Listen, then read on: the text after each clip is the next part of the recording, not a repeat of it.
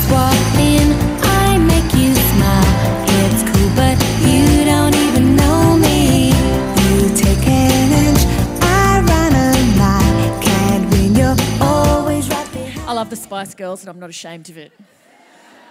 What I already love about tonight, apart from being audible, which has never been a sure thing, is that you now have a cast iron excuse to play the Spice Girls, and 100%. You've just been exuding smugness and joy. And you better bet we'll be talking about the Beckham doco this evening. Yes, we are. We are. In fact, Crab's been trying to shut down me and her partner Jeremy because we've been backstage going, and what about? And she's like, can we just not blow this before we get out on stage? By the time she gets on stage, she's going to be limp. She's going to be spent. And there'll be nothing left about David Beckham, so I was very stern. Luckily then she had to go and do a nervous pre-show wee, and she's wearing a jumpsuit, so it took about 45 minutes. It's miraculous that I made it back out on stage in time. But well done. Yeah. I can't even begin to express my relief that both parties on stage can actually speak. To bring up to speed anyone who's not aware, for our recent Perth live show, Crab lost her voice and did the entire thing dressed as Marcel Marceau. But I mean, like, to be fair, I didn't, as you implicitly suggest, lose my voice in order to attend the Perth show. Losing my voice preceded the Perth show. It persisted throughout the Perth show, and then it maintained its voicelessness significantly after the Perth show. So I was incapable of speaking, but yes, I did dress up as a mime, and I also did some interpretive dance to a poem, all of which I thought was pretty decent and also constituted certainly the most organised show we have ever put on. Although I hope I'm not telling tales out of school, but one person did ask for their money back. Oh, mate! Right? So about 3 days later, we got this email from this lady who said, oh my God, I don't know if I've ever laughed as hard. It was delightful. It was so gold. She drove 2 hours to the show.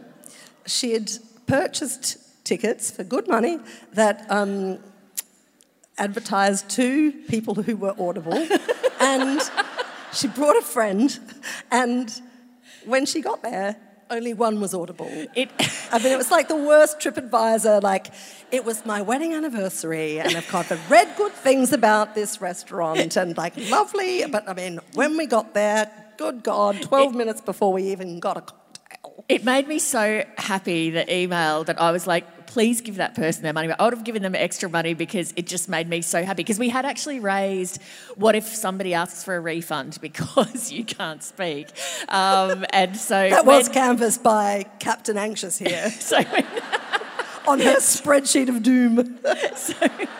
So when one person actually did ask for their money back, it really thrilled me, actually. It was such a good moment. Yeah, it was and great. I almost sent a reply saying, look, I'm not sure if you read the fine print about my mime surcharge. Also, I fucking did a somersault on stage whilst acting out the love song of J. Alfred Prufrock by T.S. Eliot whilst wearing a silver spangly outfit, having done a quick change from the minor. I mean, like, I've really put into that I show.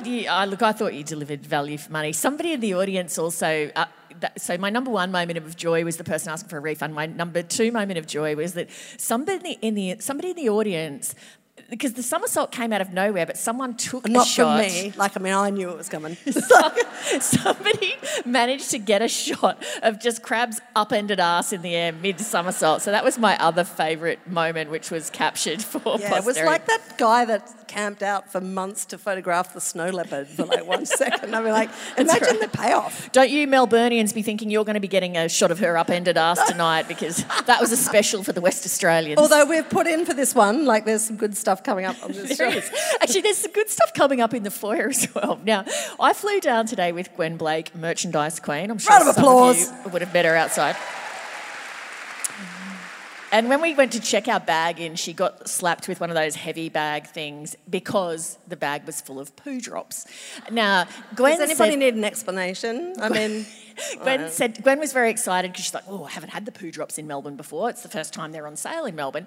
And so... I mean, she's a busy lady, but she's not too busy to be excited by Small triumphs. So Gwen and I were then, Gwen was like, finally Melbourne, poos have been stinking up the place and now poo drops will be available. Famous for it. Anyway, so she hatched this plan, which I'm to let you know about, which is in the ladies' toilets on floor 5, the second stall to the left, there is a jar of poo drops. So should you need to relieve yourself mid-show, if you go into that second stall from the left, that's where it is. Everyone that is except Lisa Miller, because she carries hers with her everywhere she goes.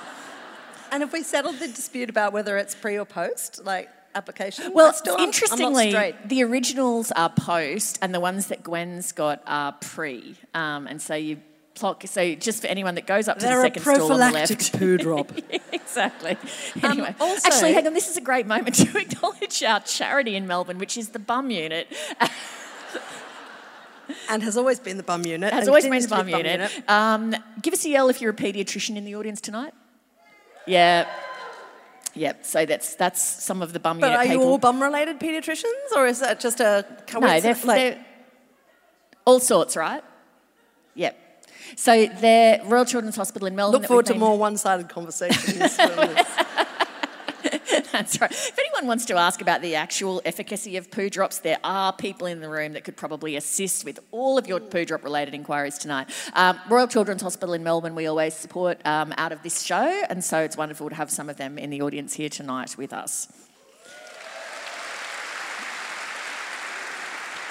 Love a doctor that looks after the bum, because it's not the glamour job, is it, that everyone's like, am I going to be on ER? Like, no, you're not. We had the most amazing story on Australian Story this week, actually. I don't know if anyone saw it, about Fiona McDonald, who used to be on television, and motor neurone disease. And the doctor who was in that story, who's a guy named Dominic Rowe, who's at Macquarie University, honestly, what a heroic person, who his care and how he engaged with people. He was saying, I forget the exact number, but I did a radio interview with him this week, and he said something like, in the past X number of years, he's treated 1,035 people. So you can remember the exact number of people he's treated, but not even a ballpark of the number of years?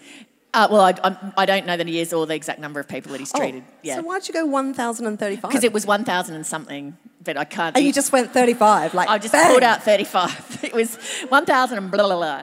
And now you're going to regret... Though. You're going to regret interrupting me because it's a really sad statistic.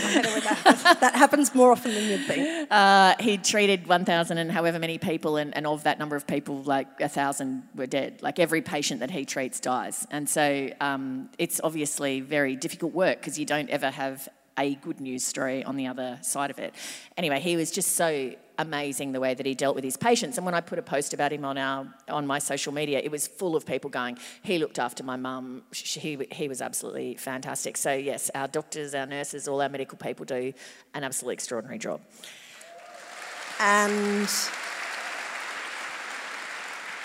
I would, as predicted, absolutely like to apologise for my flippancy.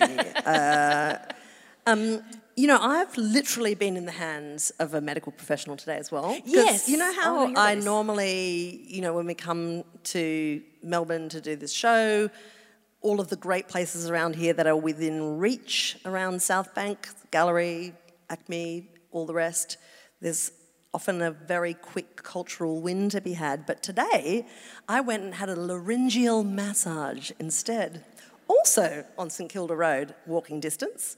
And I am only recently acquainted with the art of laryngeal massage. So I want to hear... Although I do like saying laryngeal massage, and I can't promise that I won't say it many more times. So what exactly what part do they massage? Well, not the actual larynx, because that's actually it's not accessible, except, as I recently uncomfortably established, via a camera on a tube that they shove down your nose. When I lost my voice and had 2 days of, Lemsip and bed rest, and then went, fuck, all right, I still can't talk, I went and sought the advice of a fleet of voice-related professionals, 100% of whom are chatters, by the way. Who knew that all speechies are chatters? Did anyone know that? It's very strange because every single person that I panickedly recruited to my cause was like, hi, yeah. No, I'm chatter. I'm like, Of course you are. And in fact, the laryngeal massagist, probably not the correct title, Annie up the road, also a chatter, and like absolutely hangs out with voice professionals, like proper ones all the time. And essentially the reason I lost my voice, as I think scribbled to you on a piece of butcher's paper in Perth, I misleadingly said at the time that it was a psychogenic voice disorder. Bit more complicated than that. It was sort of a stress and grief related thing. And it turns out that I store all of my stress and grief in my neck and my shoulders, and also, I discovered today, my bum. So all of those bits of me have been palpated very vigorously, and now I'm loose as a goose, people. I really am. But the most interesting thing, apart from finding out how many chatters are voice professionals, is, oh my God, I had no idea how dependent the voice is on how the rest of your body is working. Essentially, I thought I'd damaged my vocal cords. You're giving me the ow. This is getting boring. I'm super it's like that time I was talking about goose eggs in Adelaide, and you're shut up. You completely misread my face because I actually find this super interesting. All right, maybe I'm just hurt in the past. So essentially, my vocal cords were actually fine. I hadn't burned them out or whatever I feared I'd done to them. But because all of the muscles everywhere around them was so tense, and my neck was just sort of weird. And I went to see this lady called Janet Baker, who is an opera singer and a psychogenic voice disorder specialist. And she tried this regressive therapy where I went back to being a child. It was very interesting.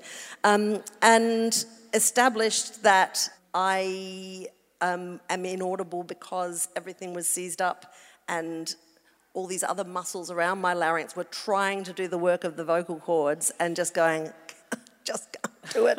Everything is so stressed. And she'd gone back and watched episodes of Kitchen Cabinet and seen the point at which I reached the point of no return. Isn't that... And she's saying, you seem to use your face and neck a lot for expression, and if you're sad and you're trying to put on a brave face, all of those muscles are going, and that's what was happening. So that's fun.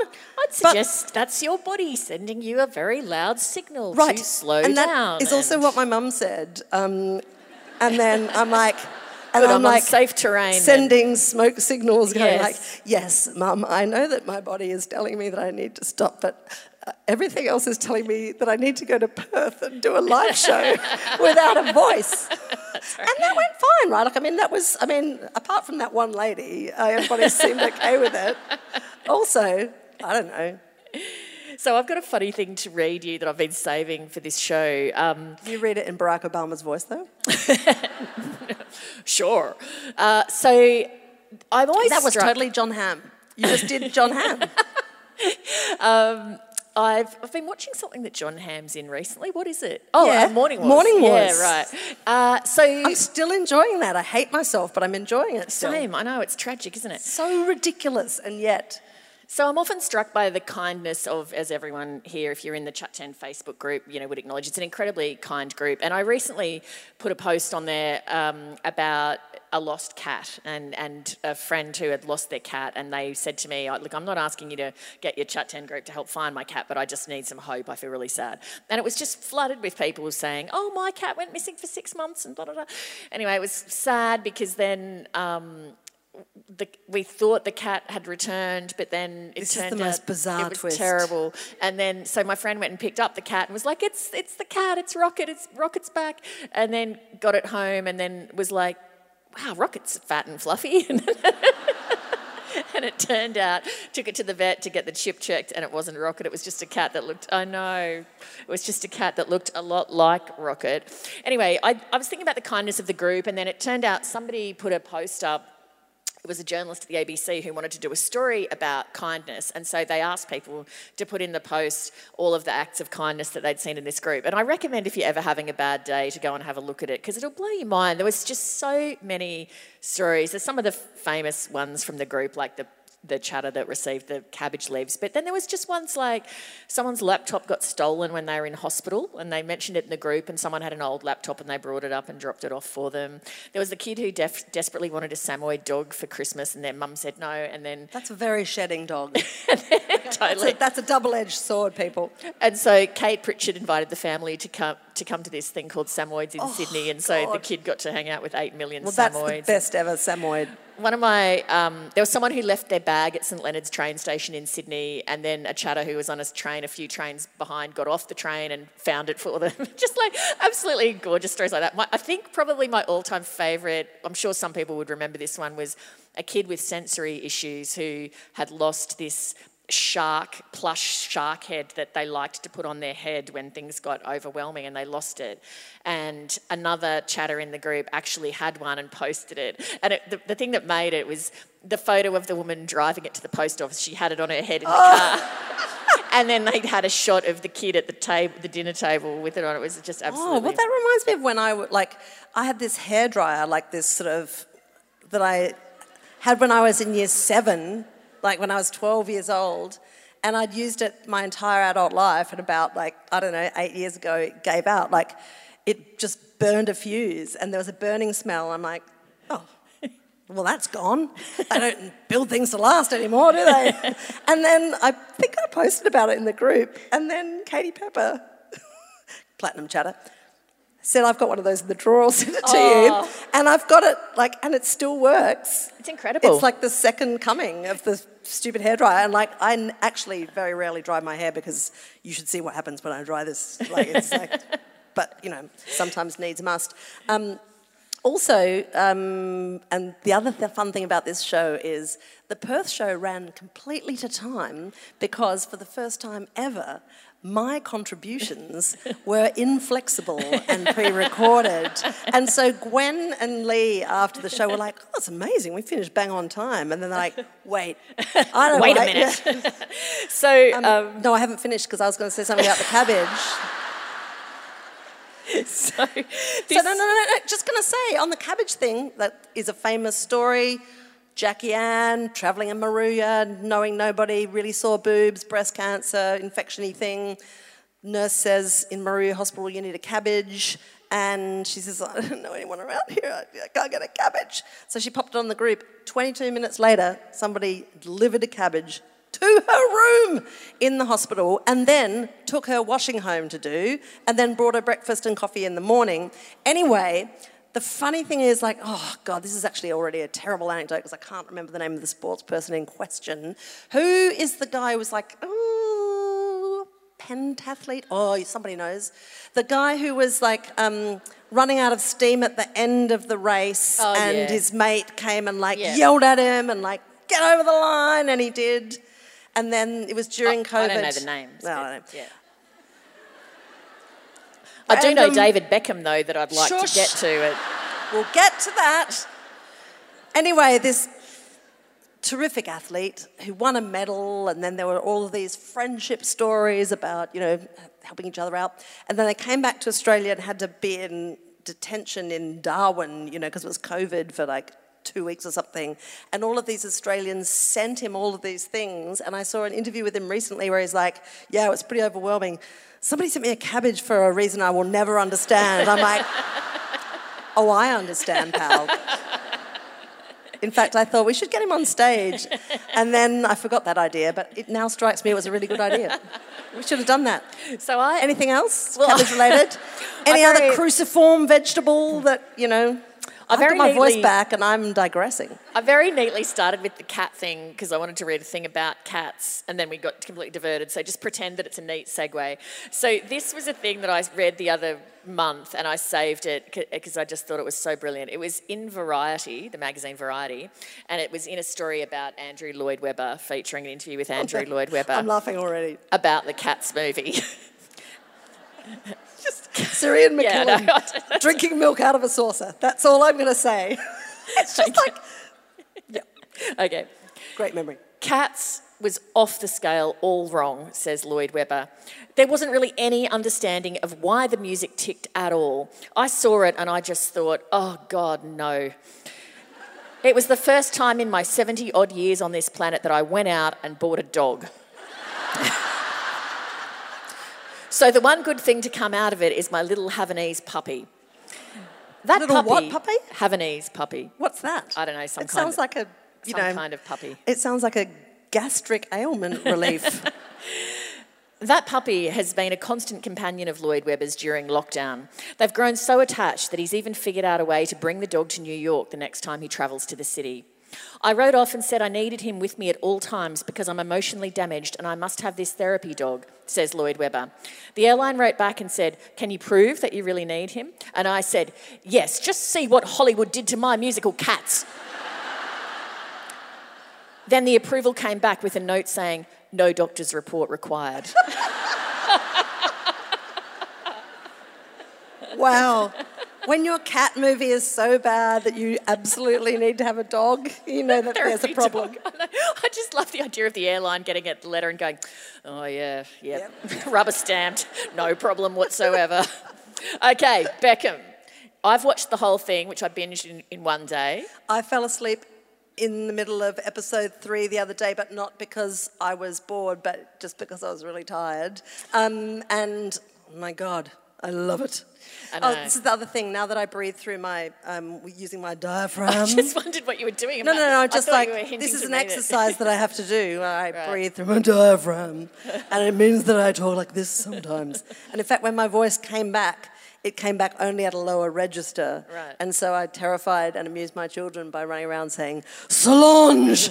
Remember that Maids show with Kate Blanchett? I do. And I saw it and kept saying, Solange! I do, for but months. back to David Beckham. And then we actually were at a dinner with Kate Blanchett and I kept saying, Solange!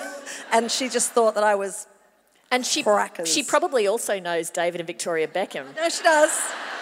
And she was so polite, but also very freaked out. Can she play soccer?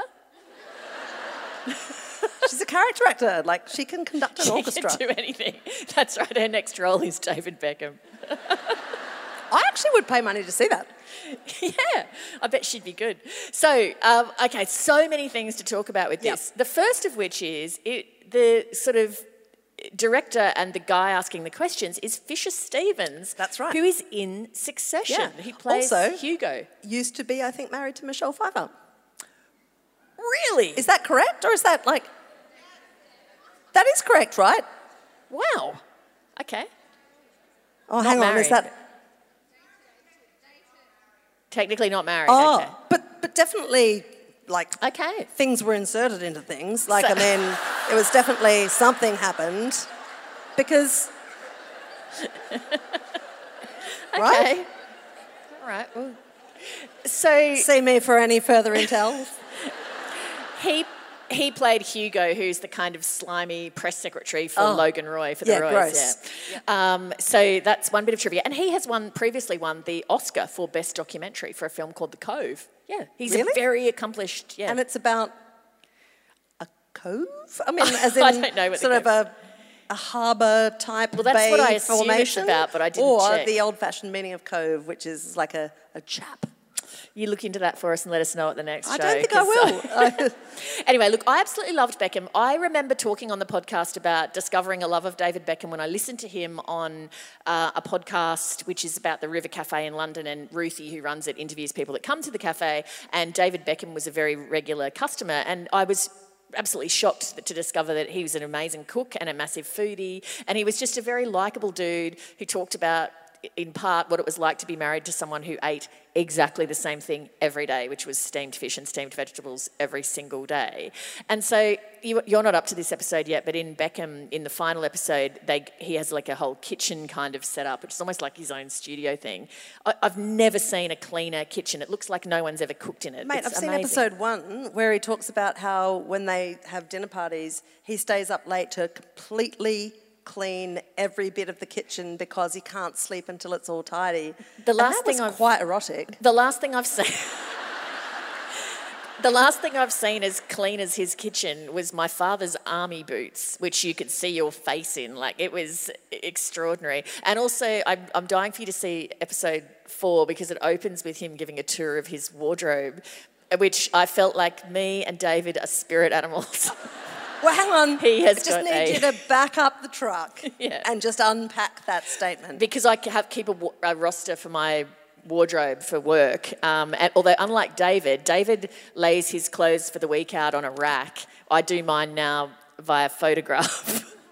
For Australian Story, it used to be a 6-week roster at 7:30. Now it's a 16-week roster for Australian Story. Well, it's a punishing 15-minute record, so I guess you do have to organise it years in advance. Exactly. So So have you got Chat 10? Is this jumpsuit been on the good jumpsuit, by the way? Thank you. No. But for work, because I don't want to give it, as David Beckham says, you don't want to use up any mental load having to think about this. And so, anyway, but oh my God, the wardrobe, I assume some of you have seen it. Oh, it's just absolutely gobsmacking. But it's I thought... But is it, outlandish or just really colour coordinated? It's large by a normal person's standards, but I would say probably small by a superstar's standards. Right, but it's not remarkable because it's got meat dresses and things or anything. No, it's just remarkable in the level of organisation. Well, there was the time that he wore that sarong at the worst possible yes, moment. I saw that in episode 2. Do you know what the word when I was watching the show that came into my mind and I thought, God, I've not heard that word in a long, long time, and I feel like he was the pioneer of this word, metrosexual. Oh, yeah. No one says that anymore, right? Now it's kind of just gender fluid or whatever. But he was one of the kind of dudes who first, and he didn't pioneer it either because there was Elton and David Bowie and people before that. But, when he showed up wearing a sarong and with his big diamond earrings and his hair, different haircuts and hair colours and stuff like that. Anyway, it's a really fascinating, it's not only a fascinating doco about... as we all know, I love a inside sport kind of doco, but it's also a bit of a time capsule of that era of him and Posh Spice, Victoria Beckham and so forth. One of the things that really stunned me, it's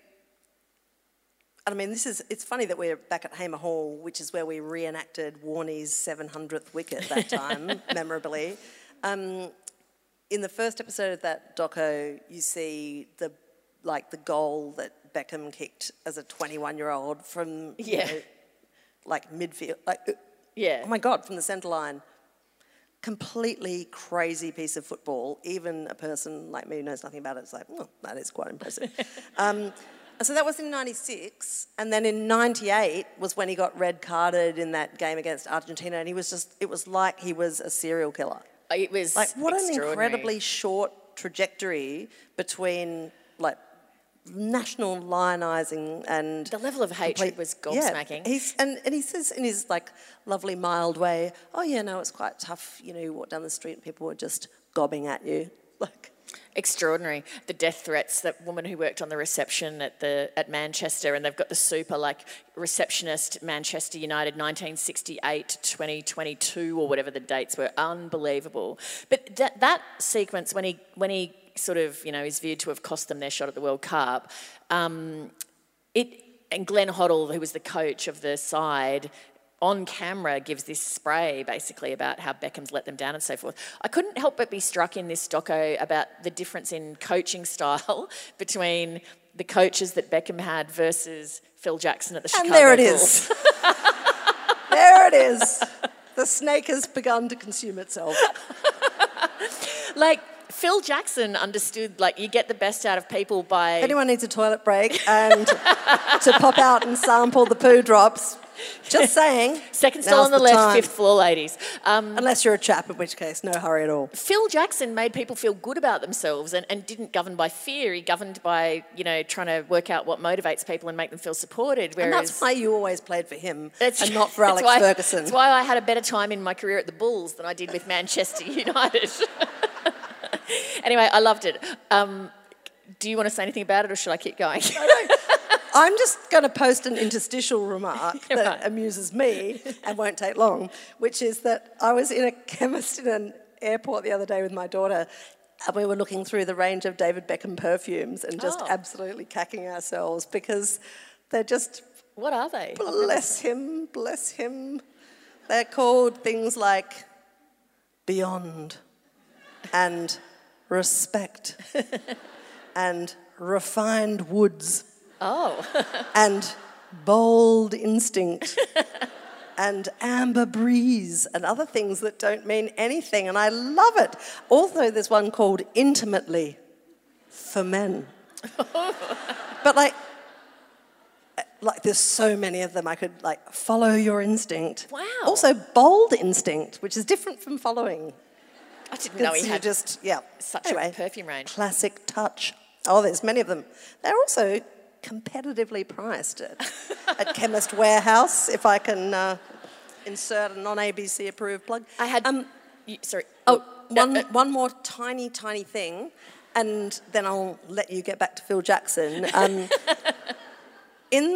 think it's the first episode of the Beckham documentary is my favourite moment so far, which is when Victoria Beckham is talking about her upbringing, and she says, look, David and I are really similar, like from working class backgrounds. So working class. Just so working class, and, and just know the value of hard work and, all of this.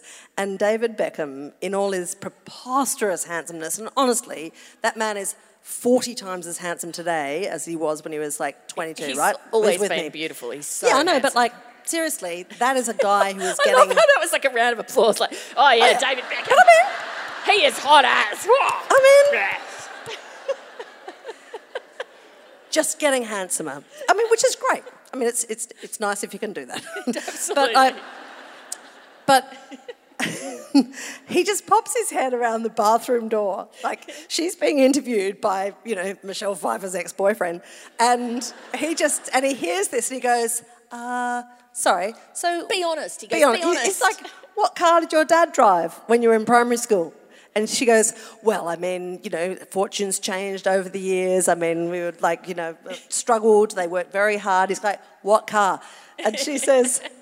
Look, obviously, And he's like, be honest. Be honest. And then she goes, for a period, my dad drove a Rolls Royce. And he goes, thank you. And then just disappears.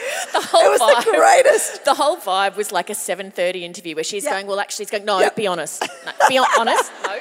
He just kept shutting I'll her down. repeat my question. Yes or no, Minister? Exactly. And the great thing was that, he's totally owned her in this, interview, and they've been married for 100 years, right? So presumably their relationship could be at the point where even a chance remark could blow up the entire goddamn thing, and yet he's totally hazed her, and she's like, oh, that's funny. It was actually a really Their great chemistry moment. was great. They seemed great. You'd love to hang out with them. They just seemed to have such a nice vibe, and their kids turned out great, and they just seemed lovely. I know, appearances can be deceiving and so forth, but that's the other thing that we need to discuss. It's an authorised documentary, right? Yes. And yes, I love that exchange because, I don't know, it made me think, oh, you're proper humans. And I also thought, God, how weird for her that she wasn't really a wag when she started dating this famous footballer. Yeah. I found that interesting too because, there's a lot of, I had two tiny complaints about it, and they're just tiny niggles because overall it was fantastic. One is, because it's a documentary about about David Beckham, this is completely understandable, but it's kind of like, David Beckham's the son and everything orbits around David Beckham. But actually, Victoria Beckham has been a very successful businesswoman in her own right with a clothing range and also a makeup range. So she wasn't exactly... Unless you were asking fish for their opinions. Fish? Because she eats them every day. Oh. Sorry. I thought you meant they were in the makeup or something. I was like, what? So it kind of didn't explore at all that, she is actually quite a accomplished person who's had multiple successful careers. But then I figure, okay, fair enough, it's a doco about David Beckham, not Victoria Beckham. My other slight complaint was about the choice of music, which was very Succession-y for anyone who's watched Succession. So Succession-y. I wouldn't be surprised if it's the same composer. I was like, when is Kieran Culkin arriving? Very heavy on the... And then, I love that. It's okay. Very I'm okay heavy on with the dramatic strings, but... The dramatic strings for her problem with the Beckham documentary. That's the most Lee Sales thing I've ever heard. But they really early in episode 1, they set up the times, which is they're talking about, it was big era in Manchester for music, and they sort of rattle through Oasis and various bands and stuff. And so I thought, great, they're going to position this in the kind of culture of the era. So it's going to put you, so you've got that feeling of being in the era. But then, despite dropping this kind of perfect reference to then use the music of the era, they then use this kind of orchestral soundtrack, which I didn't actually think supported the content of the doco that well. So it kept pulling me out of the moment, that music. So yeah, try harder next time, Fisher. Don't rest on your laurels as Michelle Pfeiffer's ex-boyfriend and your one previous Oscar. One previous Oscar. That is, I can't even think of a response to that critique because it's possibly the most pretentious thing I've ever heard. Two other quick not music things, sport things before we move on. One is the Disney Plus doco about the Matildas. Highly recommend Yes, it. right. It's lovely. Yeah. So Jeremy watched all of that and was like, come on, it's so good.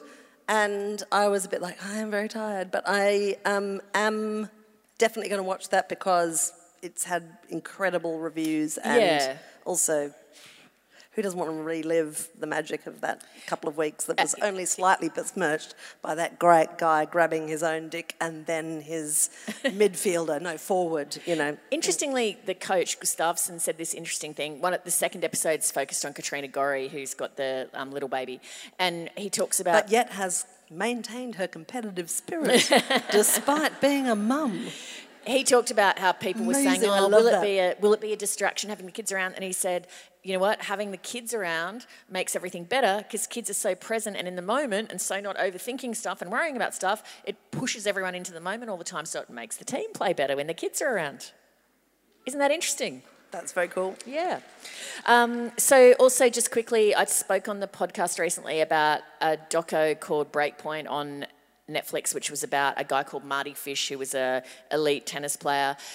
There was a recent article that someone in the Chat 10 group drew my attention to in GQ, and it was a profile of Andy Roddick, who was his kind of best buddy of the era. And it's very interesting because Andy Roddick, who was number one in the world for about 3 seconds, he just had the great misfortune to come along when Novak Djokovic, Roger Federer and Rafael Nadal all arrived, and so he was number one for 3 seconds, and then those dudes just dominated. Should have just tried harder. It was this fascinating profile about how much today he's not defined by his glory era in tennis or, you know, any of that or any bitterness around that. To the degree, in the text of the article, they say, man, you go to this guy's house, he's using the runners-up plate from the US Open as like a drinks tray, and it's extremely well used, and then there's a shot of it and it has drink rings and there's a cat walking on it, and then the actual winner's trophy from the US Open is like just shoved in the corner of a room, and it was just a really interesting... Totally where I keep mine, like, I mean, that's... It was fascinating. And then he talks about that there's the site of a particular sports bar that to this day, even the site of the sports bar makes him physically ill because it puts him straight back into the headspace of when you had to go out and play in those big games. It's a great, great read. Highly recommended. Wow, okay. Sales on sport. I'm done with sport now. That's all my enough. sport content for tonight. Good. But like, in terms of that question about how you continue from a great sporting career that is over by the time you're, you know, in your late 20s or mid-30s if you're lucky. That was something I found interesting about the Beckham documentary too, because one of the areas of real tension between Alex Ferguson and David Beckham at Manchester United was that Beckham was starting to like develop a brand, and he's like already saying, I want to make sure that I've got something to do when I'm finished with football. Yeah. You know? I want to establish something. Yeah, he was clever with that. Right? And that's also what Victoria Beckham did too, right? I mean, they were both... Yeah, they're both very clever in that regard. I think there's a real tension between the support kind of structure around young athletes of any discipline really, because their interest is for that young person to focus only on what's happening right now, which is making people around them look good, and they don't have any real investiture in making sure that that person has a viable life after they peak at their sport. The other thing that was Very kind creepy. of interesting compared to The Last Dance too is how do you deal when you're in a team sport and one person is so much more famous than everybody else? Yeah, Which is and I really tricky. liked Beckham's buddy, what's his name? Gary. Gary. Yeah, he was great. Yeah. I mean, Yeah. everybody needs a Gary, right? I mean, I've said that Absolutely. before, just on the basis He of was the Veep alone. Andrew Ridgeley of Manchester United. Right. For those who aren't into sport, now Yeah. you can ground yourself with that. Okay, all right. Now, speaking of careers too that are over fast, the other thing that I've watched recently that I loved, the Supermodels. Did everyone watch that? How good was it? Oh, God, it was so good. Have you watched it yet? I've started watching it, and I started watching it because of your breathy text messages, and I haven't got all that far into it, but I'm here for it. Oh, I'm on board. It's just heaven because, I mean, those women are just so insanely beautiful. And actually, that doco does do a good job of putting you back in the era with the use of Right. the music and the cultural references and stuff like that. I actually cried buckets. Like, Linda Evangelista just made me cry and cry and cry because, oh, man, she's had a hard life. And also, she has clearly, I think, more than the others, struggled with ageing, and she's had a lot of health issues and the effects of ageing and so forth.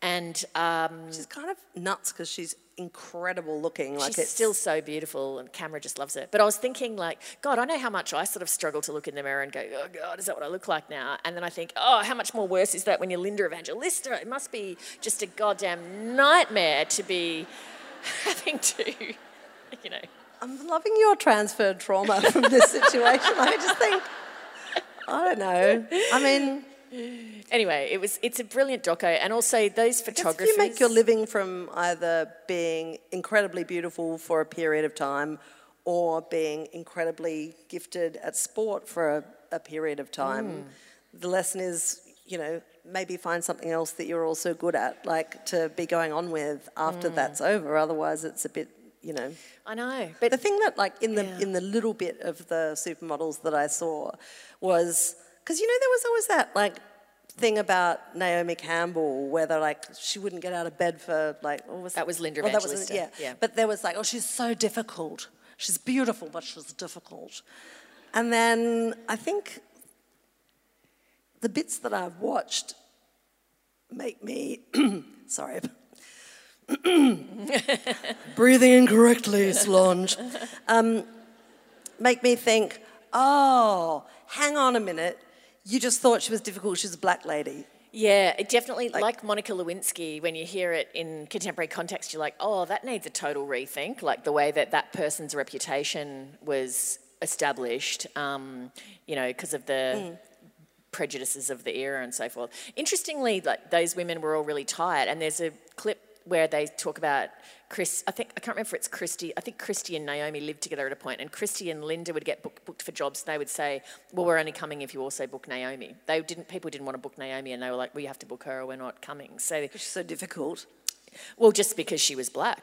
They didn't think a black model should, they didn't want to book a black model. So, and they were like, well, she's either we're all in or we're not coming. How amazing that is so recently that these women are still, not even old and... I know. Far out. But anyway, it's a fantastic doco. I know we've got to we have to shuffle along. Yeah, we do. I've already drawn everything out, and it's actually also your fault because you've gone on and on, and we do actually have a guest. We do.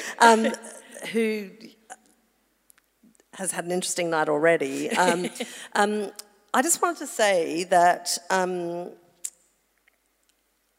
all of this chat about supermodels and popular culture and stuff reminds me of a podcast that I was listening to recently called Sentimental Garbage, and it is about, I know why you're clapping, you people, and it's about how a lot of things that young women love and get attached to get a bit frowned on, and people get shamed out of, still loving.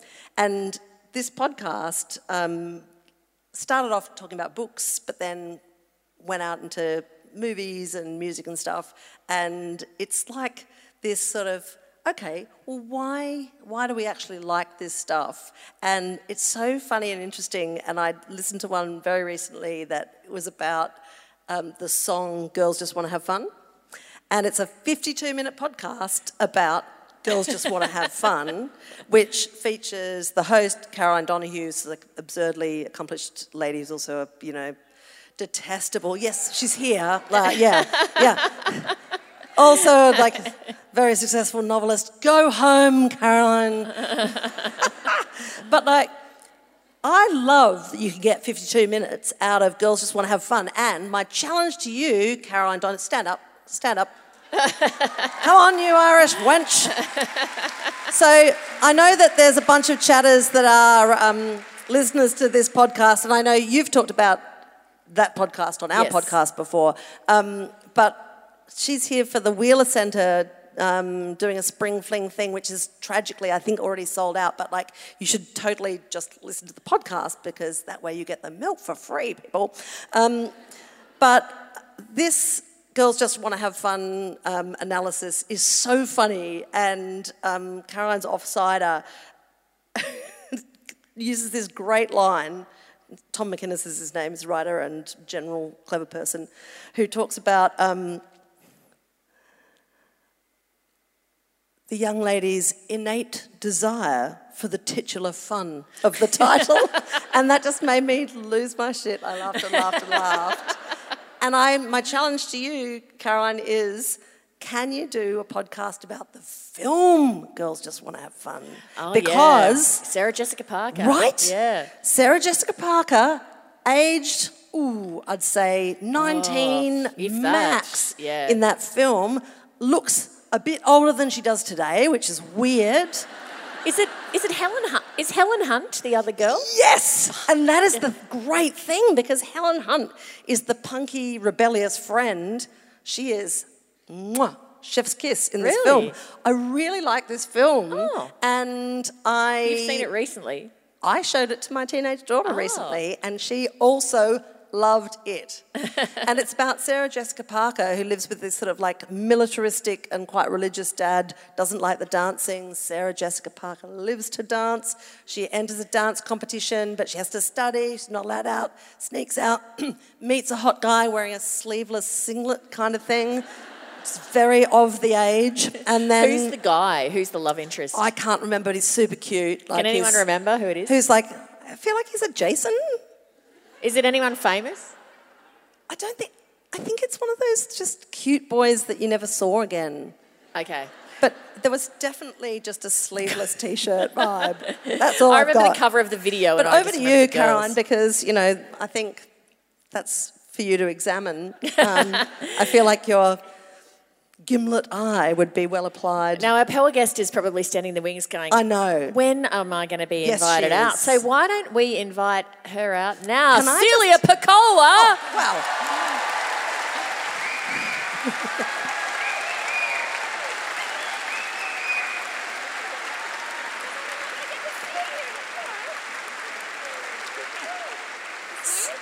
Yeah, that's you, love. The back, because we assessed the everybody. outfits and we worked out that... You lied to me. You told me you were wearing a red frock. I did, but then I got here and I realised it was an orange chair. An orange chair. And, You could have told me about the grey chair. I'm humiliated. Come on. Am I? Do I $1 million clash? bucks. I don't know. You look fantastic. I don't know. I do suits now. Right, but that's Is this a new thing? Oh, yeah. Fred, thank God you're here. a little thing. Thank you. Tom's in the audience. Hi, Tom.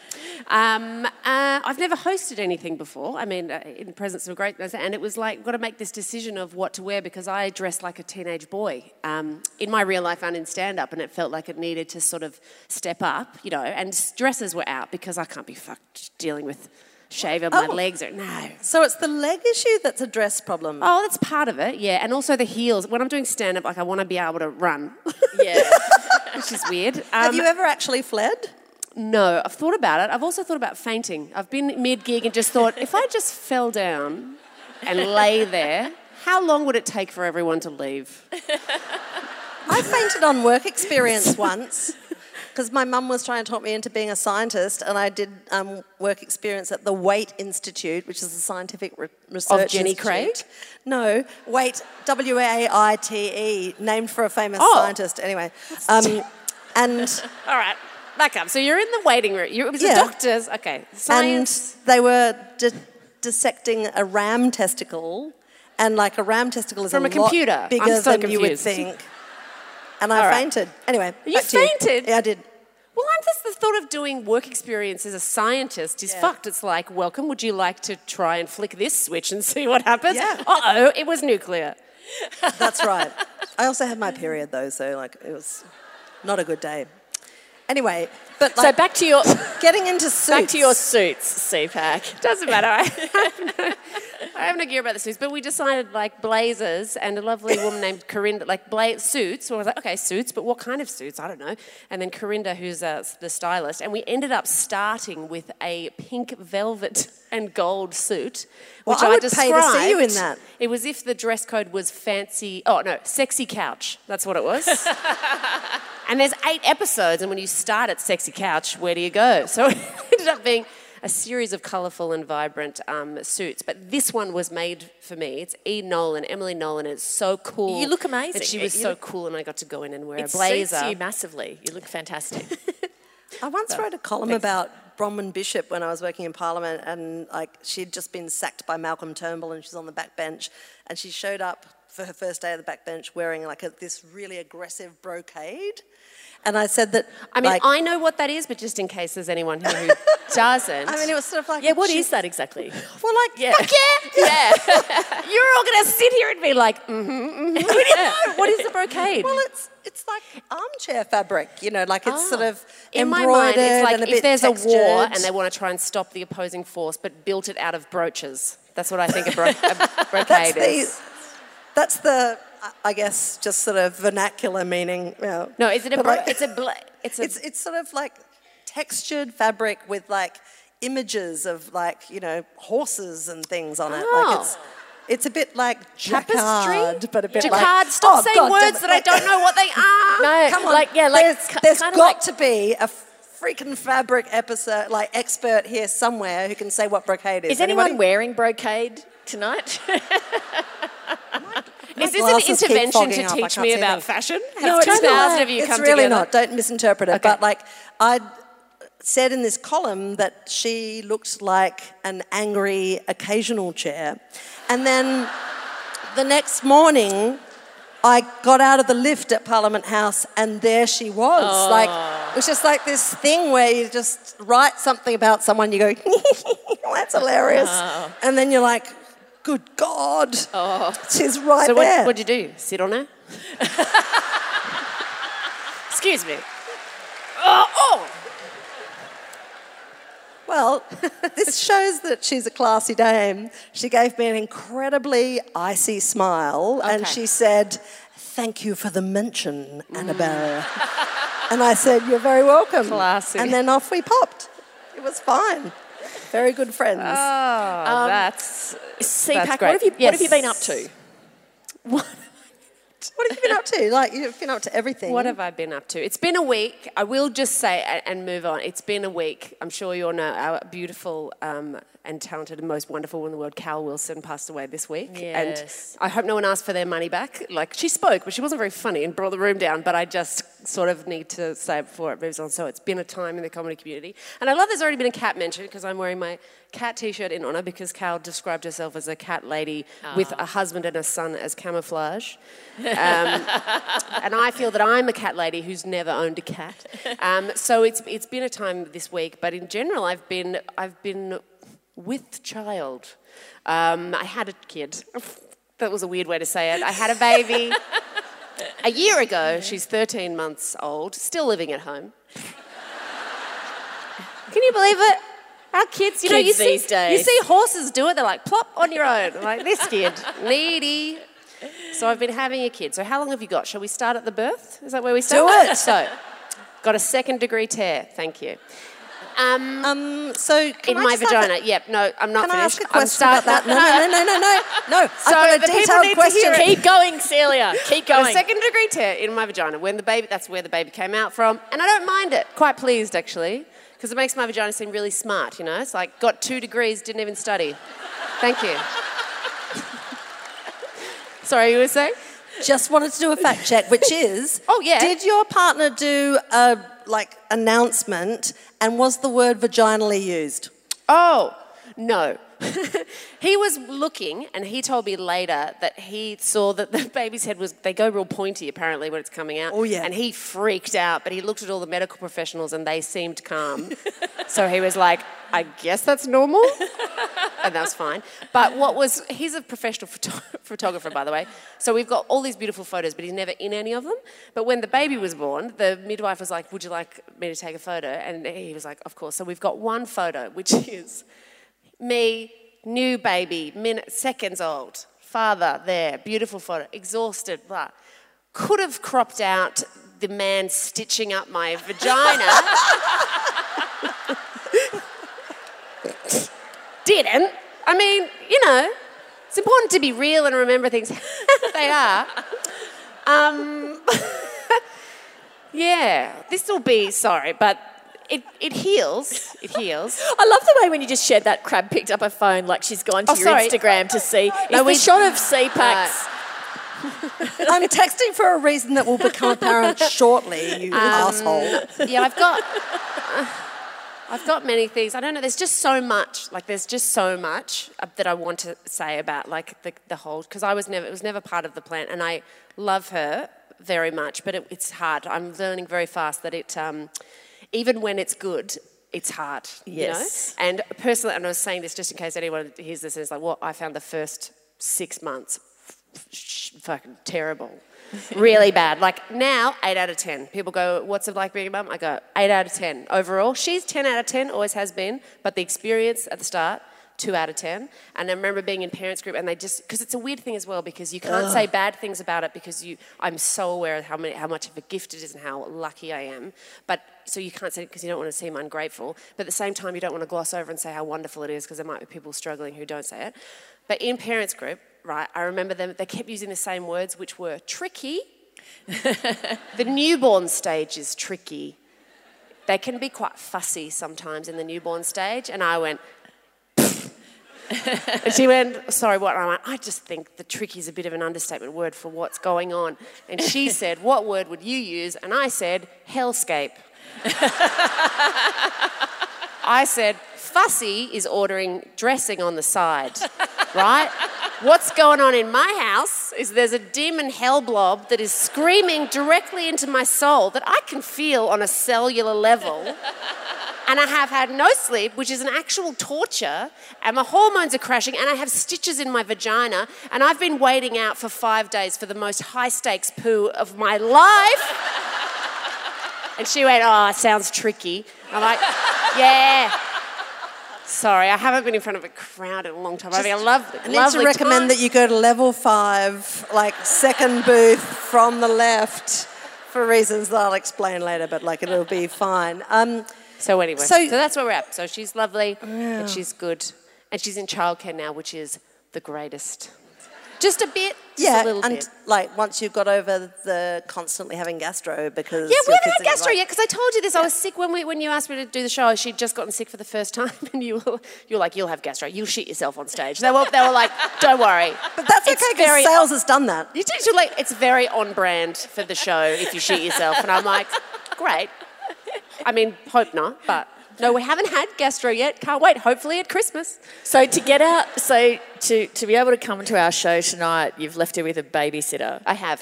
And what's the name of the babysitter? It's quite fraught having a babysitter because this is, that thing. It's your heart outside your body, isn't it? She's a tiny creature. She needs to be protected, looked after at all time. You want a babysitter who is a grown-up, who's responsible, who's trained, who's qualified, who knows what they're doing.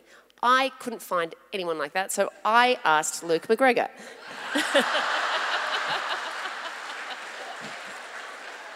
Yeah, that Luke McGregor. If you're like, who? What? No. Yeah. Is he good with kids? No.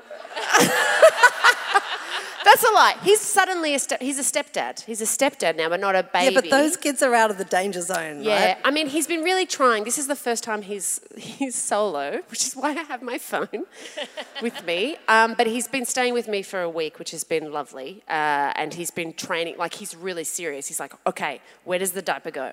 He says diaper though, which is weird. I'm like, it's nappy.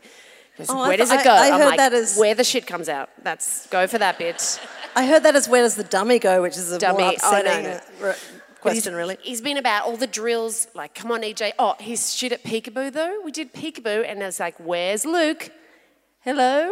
I'm like, dude, the line is in the game. It's peekaboo.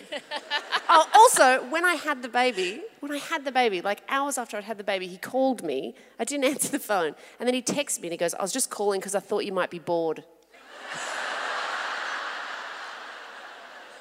This is what I mean. Beautiful, wonderful, kind, loving, my best friend, but doesn't know things about babies. Well, in a happy turn of events, we've actually arranged to FaceTime Luke to see how things are going this evening. I mean, this could end really badly. It's fine. I'm sure it's fine. Have you called him? Have we got him? Well, I think that we're in a position, thanks to all the people called Jake who work at Hamer Hall who are brilliant with technology. And thank you, all of you Jakes, and even new sub-Jakes who aren't called Jake. I'm just using that term for economy. We are in a position to FaceTime Luke McGregor looking after your kid at your house. Okay. So let's bring it. I asked him if it was all right, Here and it he's goes. like, oh, she'll be in bed by then, I'm like, It was quite fraught leaving the house, I'll be right. honest. Who was upset? Luke, you, her, like... She was upset. He seemed okay. He was like, get out. And I'm like, okay, that seems good. Oh, not answering his call. Wow, not answering. They've gone I did out. text, he said he was ready to receive, but like... Is this a new reality show? Guess who's looking after your baby? Yeah. Is it Carl Stefanovic? Fuck. Is it Koshi? I don't know who it is. This is your... Hello? How big is my head? Huh? Quite big. Oh, no. It's fairly big. Hi, buddy. Hey, mate. I swear to God, if this interview wakes up the baby, I will be furious. Tell me about it. Now, I know exactly how much vodka was in the bottle before I left. Yes, I apologise. It's there. I don't know if this works. Can you see it? Yes. So How's you've it got a been baby going? stalker going like the whole time. I ended up having to knock them out with a small mallet, but no, they're great. How's the evening been, I can't tell Luke? if the audience is laughing or booing at that. So. They've all called the police. Okay, right, that's fair. Has it been a smooth evening or how's it been going? No, they got up a few times, and I fed them the bottle, but it's good. It's practice dadding. So, and then eventually, at about 8:35, the baby said, "I love you more than Celia." So that was lovely to hear. That made it all worth it. Yeah, which is they don't normally speak full sentences, so it was quite a shock, but it was beautiful. Also, he's not the dad, by the way. I just realised, if that wasn't clear. What?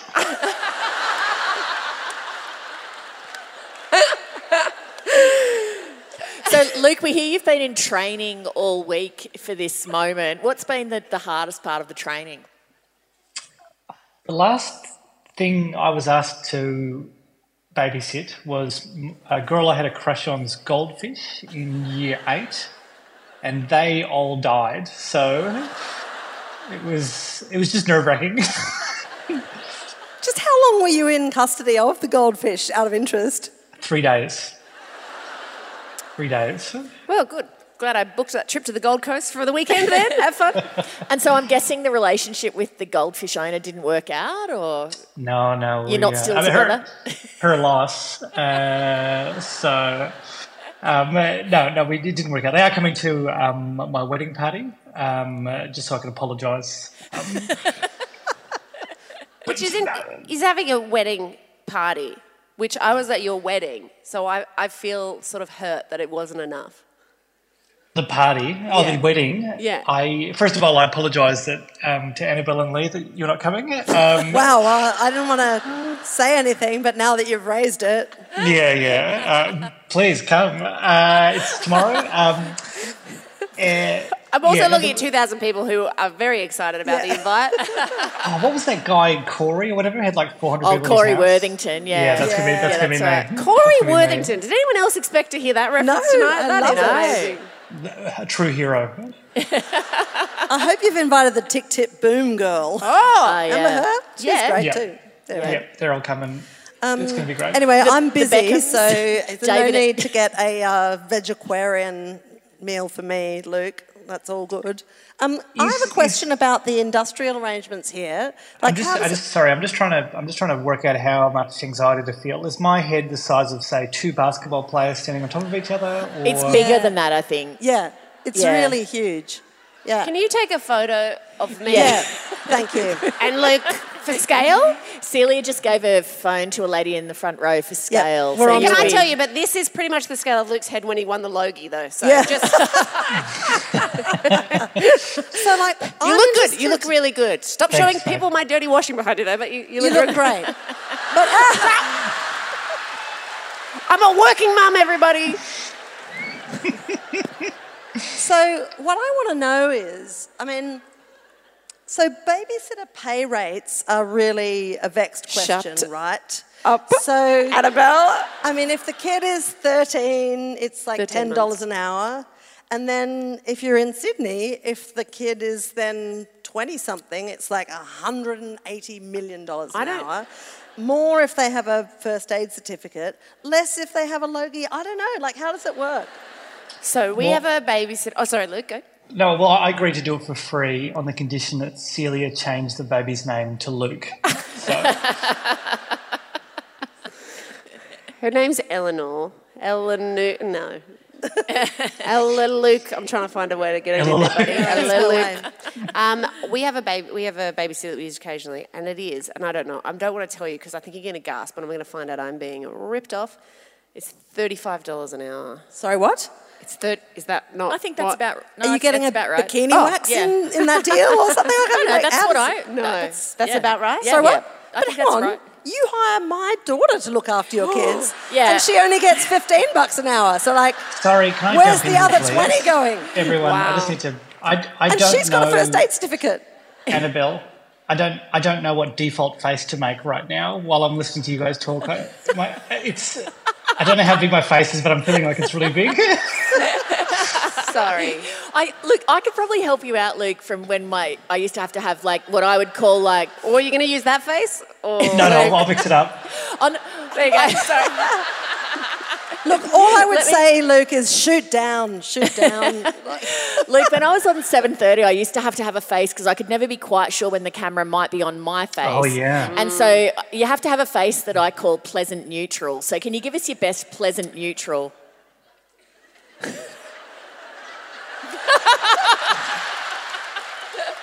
It looks really good. You look great, Thanks, mate. babe. It means a You lot. look fantastic. It's got a tiny bit busted psycho killer about it, but like let's go for it. Thank you. I thought I was making pleasant neutral face one night when I was interviewing a celebrity that I don't like very much, and one of my friends took a screenshot of the TV when it did a cutaway of me, and she said, "I don't think that your face is as neutral as what you imagine it to be," and the actual face was something like. You got to tell us the celebrity. You got to. Yeah, you do. No, Tell us who I it is. can't. I won't. But yeah, I know I'm being a bit of a. Always delivers on the yarn. Just imagine someone that you think I would make that face for, and it probably is that person. Celia. Yeah. No way. Carl Stefanovic. I don't know why his name is in my head. Luke, you've been a massively good sport to let us FaceTime your gigantic head. Yeah, into you're this also show. massive. You've also just been massive, full stop. Thank you. Can I just close by telling the story about when I first Yes. met Luke McGregor? I Because can't believe that's when you met. Yes. only yes. recently, actually, last May at the Sydney Writers' Festival, and like a bit of background is, you love it when I give a bit of background, but like, so I am a great admirer of the writer Amy Thunig. You've heard me talk on the podcast before about their memoir, Tell Me Again, which is, I recommend to anybody. And when we were planning the Sydney Writers' Festival Great Debate last year, Amy agreed because I rang Amy and I sort of bullied Amy into it to come on and debate on the team against me. And during this conversation, Amy was saying like, oh, you know, talking about work things and Luke, my husband, you know, blah, blah, blah. And I'm like, I'd seen pictures of Amy's wedding day and Amy looked so incredible that I didn't quite, I'm sorry, Luke, notice who she was marrying. That's okay. And I'm like, well, your like husband, Luke, obviously works in the entertainment industry. And eventually I just went, sorry, who are you married to?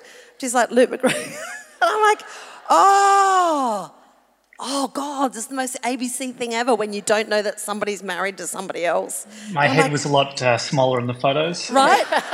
Right?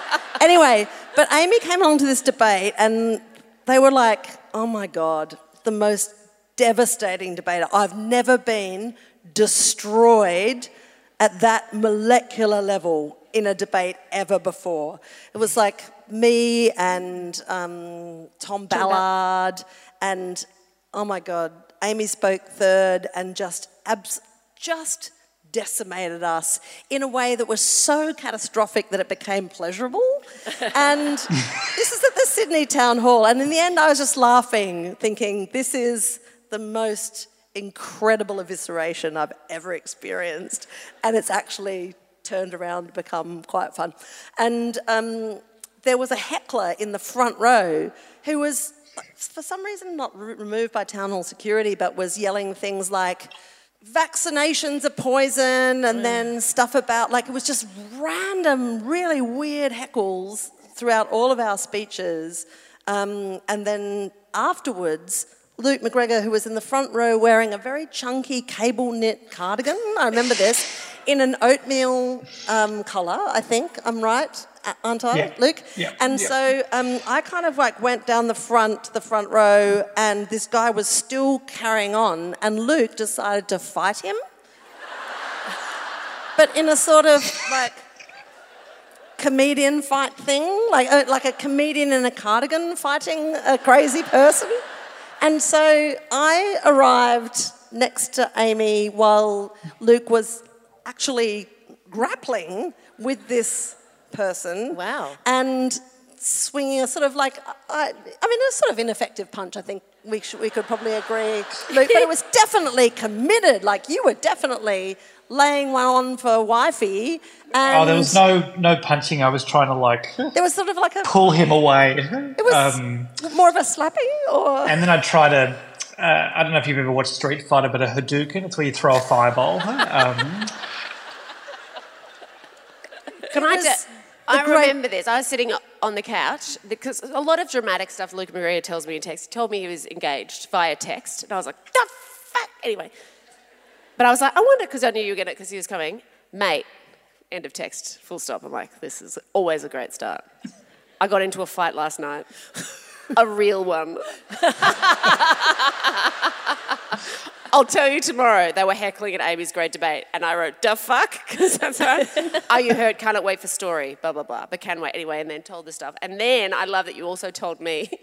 I said, "Why didn't they get him out sooner?" Which sounds like the weird thing that he was apparently heckling the whole time. But Amy was last, and then he was yelling stuff at them, and you went, "Fuck, I'm getting this guy out on my own."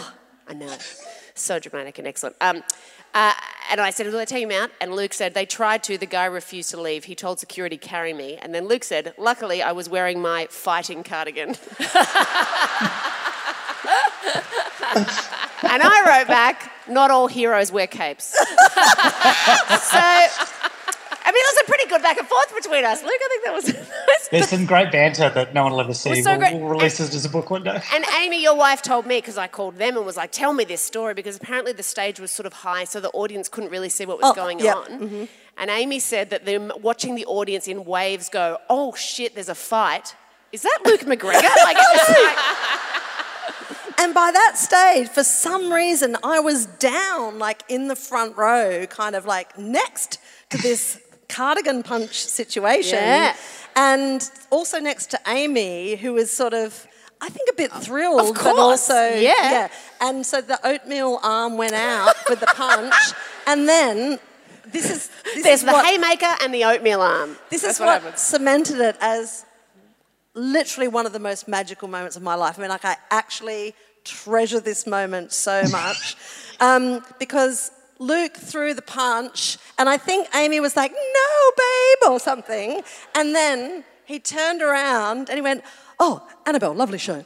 Like, so polite and violent and also encased in oatmeal cable net. Wow. It was... What people don't know is that I hired that guy to centre myself at Amy's debate. So it's a real misogynist move. Well, this is the reason why I'm here in Luke's babysitting, because he's actually not allowed to be near audiences anymore. Yeah. He's Yeah. too Sure, volatile. Yeah. Fair enough. So many hecklers in this crowd. I'm allowed out as long as I don't wear the cardigan. Well, should we let... We'll release you. Luke go? We will, as they say, relieve the Thank you so babysitter. much. That's the one worst last of the thing. washing. Stop it. Luke, thank you so much for letting us FaceTime you. Thank you. Thank you. Thanks everyone. Bye. Bye.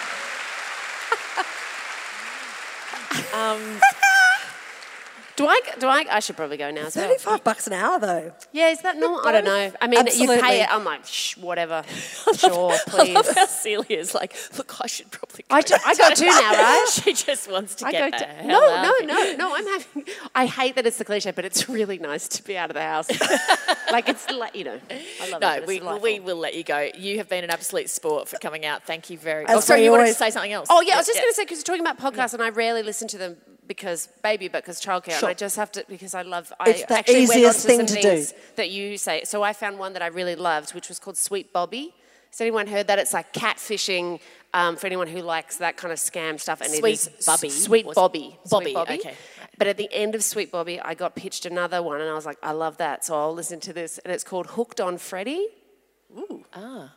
Has anyone heard of it? It is about in the 1980s when there was a scandal in a small town in the UK where there was a dolphin that used to swim in the waters of this town and became famous, and there was a man who was accused of sexually interfering with the dolphin, and it was like huge news, and there was a court case and stuff, and it starts out and you're like, well, this is kind of funny and weird, and I'm into that, and then by the end, like there's sort of a saturation level of how many times you can hear the phrase "wanked off a dolphin." You're like, I Did feel the like I'm dolphin part give of the evidence? problem now.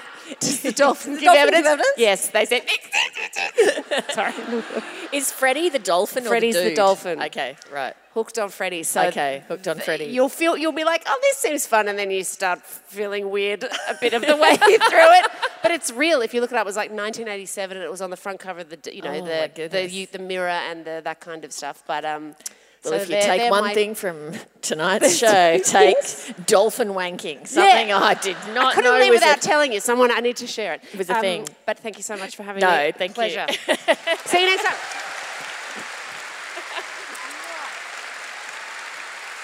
Giving tonight a porpoise. Silly Pagola. Oh my God, how long have we been sort of dolphin wanking about having Celia Piccola A long time. involved in anything that we do? a long time. Now, Yeah, this is the cleaning up bit where The she cleaning goes, up, the mopping For up God's bit. sake, We're it's doing- 9:21. What the hell? we forgot to mention at the top 2 book signings outside today. So if you want to get a book signed or buy a Christmas gift for somebody, we'll be in the foyer signing Yeah, it'll books. be like very cursory eye contact from Lee Sales because it's 9:21. She'll be like, Can I just quickly, I won't go through every last thing that we wanted to talk about. We'll have to save some for another time. Can I just mention one thing and then read one thing? I am reading this. I started, when you discover something that's a series, but you're late to it, and then you realise, oh God, this is fantastic. The Thursday Murder Club. I've never heard of it. Like, I've literally never heard of that. So I kept, What is as it? I've been going around doing my book signings for storytellers, I keep seeing on all the bestseller shelves this new book by Richard Osman, which I forget the name of the latest one, but I was thinking, gee, that book is everywhere. It's so popular.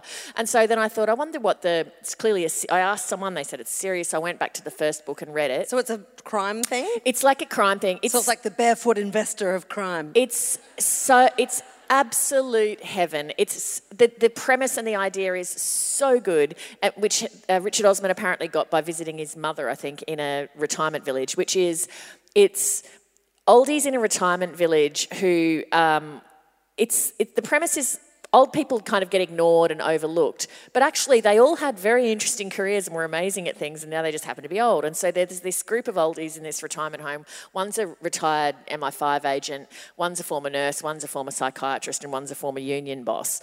And it kind of, the first book starts with the retirement village is being extended, and there's a kind of row among the builders, and someone gets murdered and they kind of solve it. And then the second book starts with the woman who's the retired spy. Her ex-husband shows up in one of the other villas, and he's actually decided it's good cover to be in this place because he's in the middle of an operation. And it goes from there. The second book I'm actually listening to is an audiobook, which I almost never do.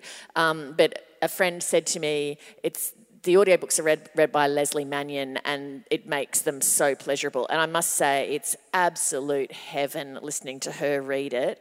The characters are all so beautiful. It's funny. It holds your attention. It's deservedly a best-selling, very successful series. Love it. I constantly feel like I read all the time and I've just never heard of that book. What's wrong with me? I wanted to ask you about, because I know you've read something else that I keep seeing everywhere, which I've not read it, which is Yellowface. Oh, yeah, so what's that? Yeah, so I downloaded that a while ago and thought, that looks good, I'm going to read that. And then I didn't for a bit, and then suddenly I did, and then I couldn't stop reading it. So it is one of my favourite things, which is a novel about literary envy. I mean, I love a literary envy plot, I really do. I really liked that Martin Amis novel, The Information, which is all about, as far as I can tell, now that he's dead I can say it, his literary envy of Julian Barnes. And it's so vicious that it's thoroughly enjoyable. And Yellowface, which is published, I think, in the last year or like it's still very famous, which is why I'm giving myself a slap on the back that I've got to it already, because normally I leave it for 10 or so years. So it's by Rebecca Kuang, and the story is the narrator is a sort of like published author, but first novel kind of, flatlined a little bit, underwhelming, and their friend from college is this young woman called Athena Liu. I think her name is Athena Liu. And she is one of these young writers who's got this like 7-figure deal whilst at Harvard or whatever, and then sailed out and written this smashing first novel. She's sort of beautiful, accomplished, well-travelled, and, is essentially everything that this friend wants to be. And I'm not giving anything massive away here because it happens pretty early. They're sort of nominally friends, and they go out for dinner and drinking, and the famous one dies in a sort of accidental misadventure. And the overlooked friend is then in a position to acquire an unpublished manuscript that she knows that her friend has typed in hard copy because that's the way she likes to work, on a vintage Corona typewriter. Oh my God, how annoying. And so she goes from there. Oh, that sounds good. And it becomes this, super sort of viscous and twisty tale. It's full of suspense. But it's also it's really deeply about the idea of who is allowed to tell certain stories, because the dead author has Chinese heritage, and the subject matter of the novel is the experience of Chinese conscripts in World War I. And the woman who eventually publishes the book is not Chinese, but she changes her name to sound a bit Chinese. Anyway. Oh, that sounds great. It's a terrific piece of work. But I was reading it on like an e-reader, which is lucky because I went on a holiday to Japan, which was a thrice cancelled trip from like 2019 or something. It was supposed to be Jeremy's 50th birthday present. Anyway, and my children were like, "You can't read a book called Yellowface." And I'm like, "Oh my God." Like, so, but I was, it is an incredibly gripping book. And as I say, massively entertaining because it's about literary jealousy. And it reminded me of a book that I read last summer, which I think I kind of scribbled notes about, but I don't think I ever told you about, which is a book called The Plot. I don't know if you've ever heard of it. It's by a writer called Jean Hanf Korelitz, Korelitz. It's called The Plot. And the story of this book is, and it's kind of like a bewitching premise, this sort of, again, a novelist, a young sort of handsome guy who's published a novel and had a blaze of publicity and then published a really piss-weak second novel and then got a bit, defensive and anxious and then started teaching at summer writing courses and getting all embittered and weird, and also just really detesting all the students he encounters. Yes. And one student says to him, "I have the greatest plot for a novel that you could possibly imagine. It's a surefire winner. Yes. It is incredible." We've talked about this book, The teacher is... We have talked about it? Yeah. Anyway, I really ate that with a spoon too because I was sort of, I'm committed to literary envy, but also I... was like, well, what is this plot? Like, what is this surefire plot? And if you were writing a novel, the conceit of which was that there was the perfect plot at the centre of it, why would you not just write that novel? But that's something that I struggled with. But it was... Good point. Okay, there's one thing I just want to read to finish just because I thought it was so poignant. This is the wind-up now. Yeah. Welcome to the wind-up. But just as the kind of pre-wind up. Has anyone listened to Kylie Minogue's new album, Tension? Oh, it's so good. She's done it again. When we walk out Surely tonight... Caroline's listened to it. Caroline O'Donoghue, have you listened to the new Kylie Minogue album? Oh, okay. When we walk out tonight, it's a song from the new album, which when I heard, it's called 10 out of 10. And the chorus is listing this like energy, 10, touch, 10. And as I was listening to it, I was like, oh, please God, let it say chat, 10.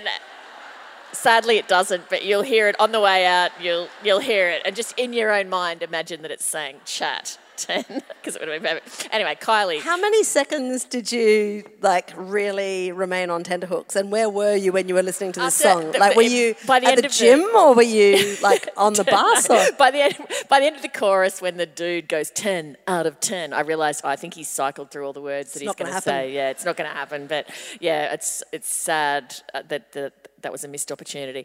Now, Kylie reminds me of Nick Cave. Last time we did this show, I read something from Nick Cave's book, and so I thought, fitting tradition, I'm just going to read something else from Nick Cave because I'm a very big fan of the Red Hand Files, and this kind of felt like... Because it's reliably chirpy, usually. It's reliably chirpy, I know.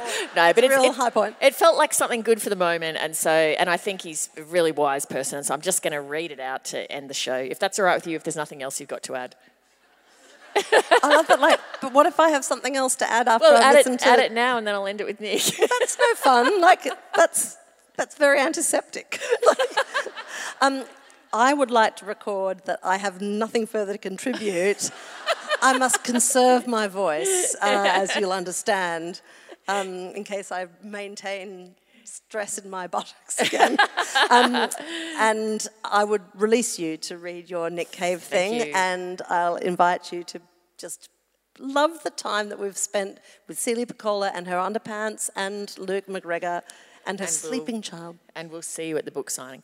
Okay, this was from Nick's The Red Hand Files, and so it's people who write in with a letter and they ask for advice. And so the letter is, Dear Nick, I am 20, high school graduate in my gap year, and I find it pointless to pursue anything in this bizarre and temporary world that is so much against my values in every way possible.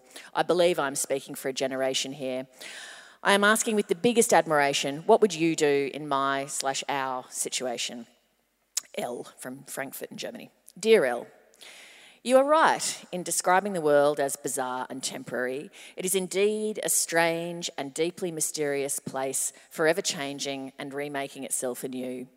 But this is not a novel condition. Our world hasn't only recently become bizarre and temporary, it's been so ever since its inception, and it will continue to be such until its end, mystifying and forever in a state of flux. The same can be said for our values. They too can be temporary and exist in a state of flux. If my experience is anything to go by, the values that you hold sacred now may change and be considerably different to those you hold dear in 10 years' time, and be almost unrecognisable when compared to those you possess when you reach your later years. You may also find that some of the values that you perceive now as incontestable truths will be looked at with suspicion, even contempt, by the generations that come after you, a humbling realisation if ever there was one. In the past, for example, an older person giving advice to someone younger was a trusted value for all, but in the present age, it's sometimes viewed in a different light altogether. Still, Elle, you did ask, and so to the question, what you and your generation can do in order to live fulfilling lives in a bizarre and temporary world that does not share your values. Well, I would not suggest for a moment that you change those values, because even though values evolve and grow, they are, at any given time, a crucial part of our nature and critical to the development of the world. My suggestion would be to instead look to two qualities that will improve your life immeasurably. The first is humility. Humility amounts to an understanding that the world is not divided into good and bad people, but rather it's made up of all manner of individuals, each broken in their own way, each caught up in the common human struggle, and each having the capacity to do both terrible and beautiful things. If we truly comprehend and acknowledge that we're all imperfect creatures, we find that we become more tolerant and accepting of others' shortcomings, and the world appears less dissonant, less isolating, less threatening. The other quality is curiosity. If we look with curiosity at people who do not share our values, they become interesting rather than threatening. As I've grown older, I've learned that the world and the people in it are surprisingly interesting, and that the more you look and listen, the more interesting they become. Cultivating a questioning mind, of which conversation is the chief instrument, enriches our relationship with the world. Having a conversation with someone I may disagree with is, I have come to find, a great life-embracing pleasure. Elle, my advice then is to try and make more use of humility and curiosity. These attributes have a softening effect on our sometimes inflexible and isolating value systems. They allow us to remain true to our temporary selves, but fluid and playful in our dealings with this strange and ever-changing world. Thank you.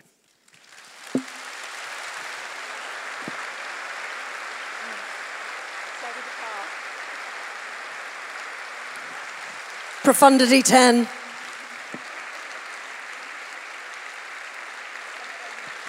Thank you.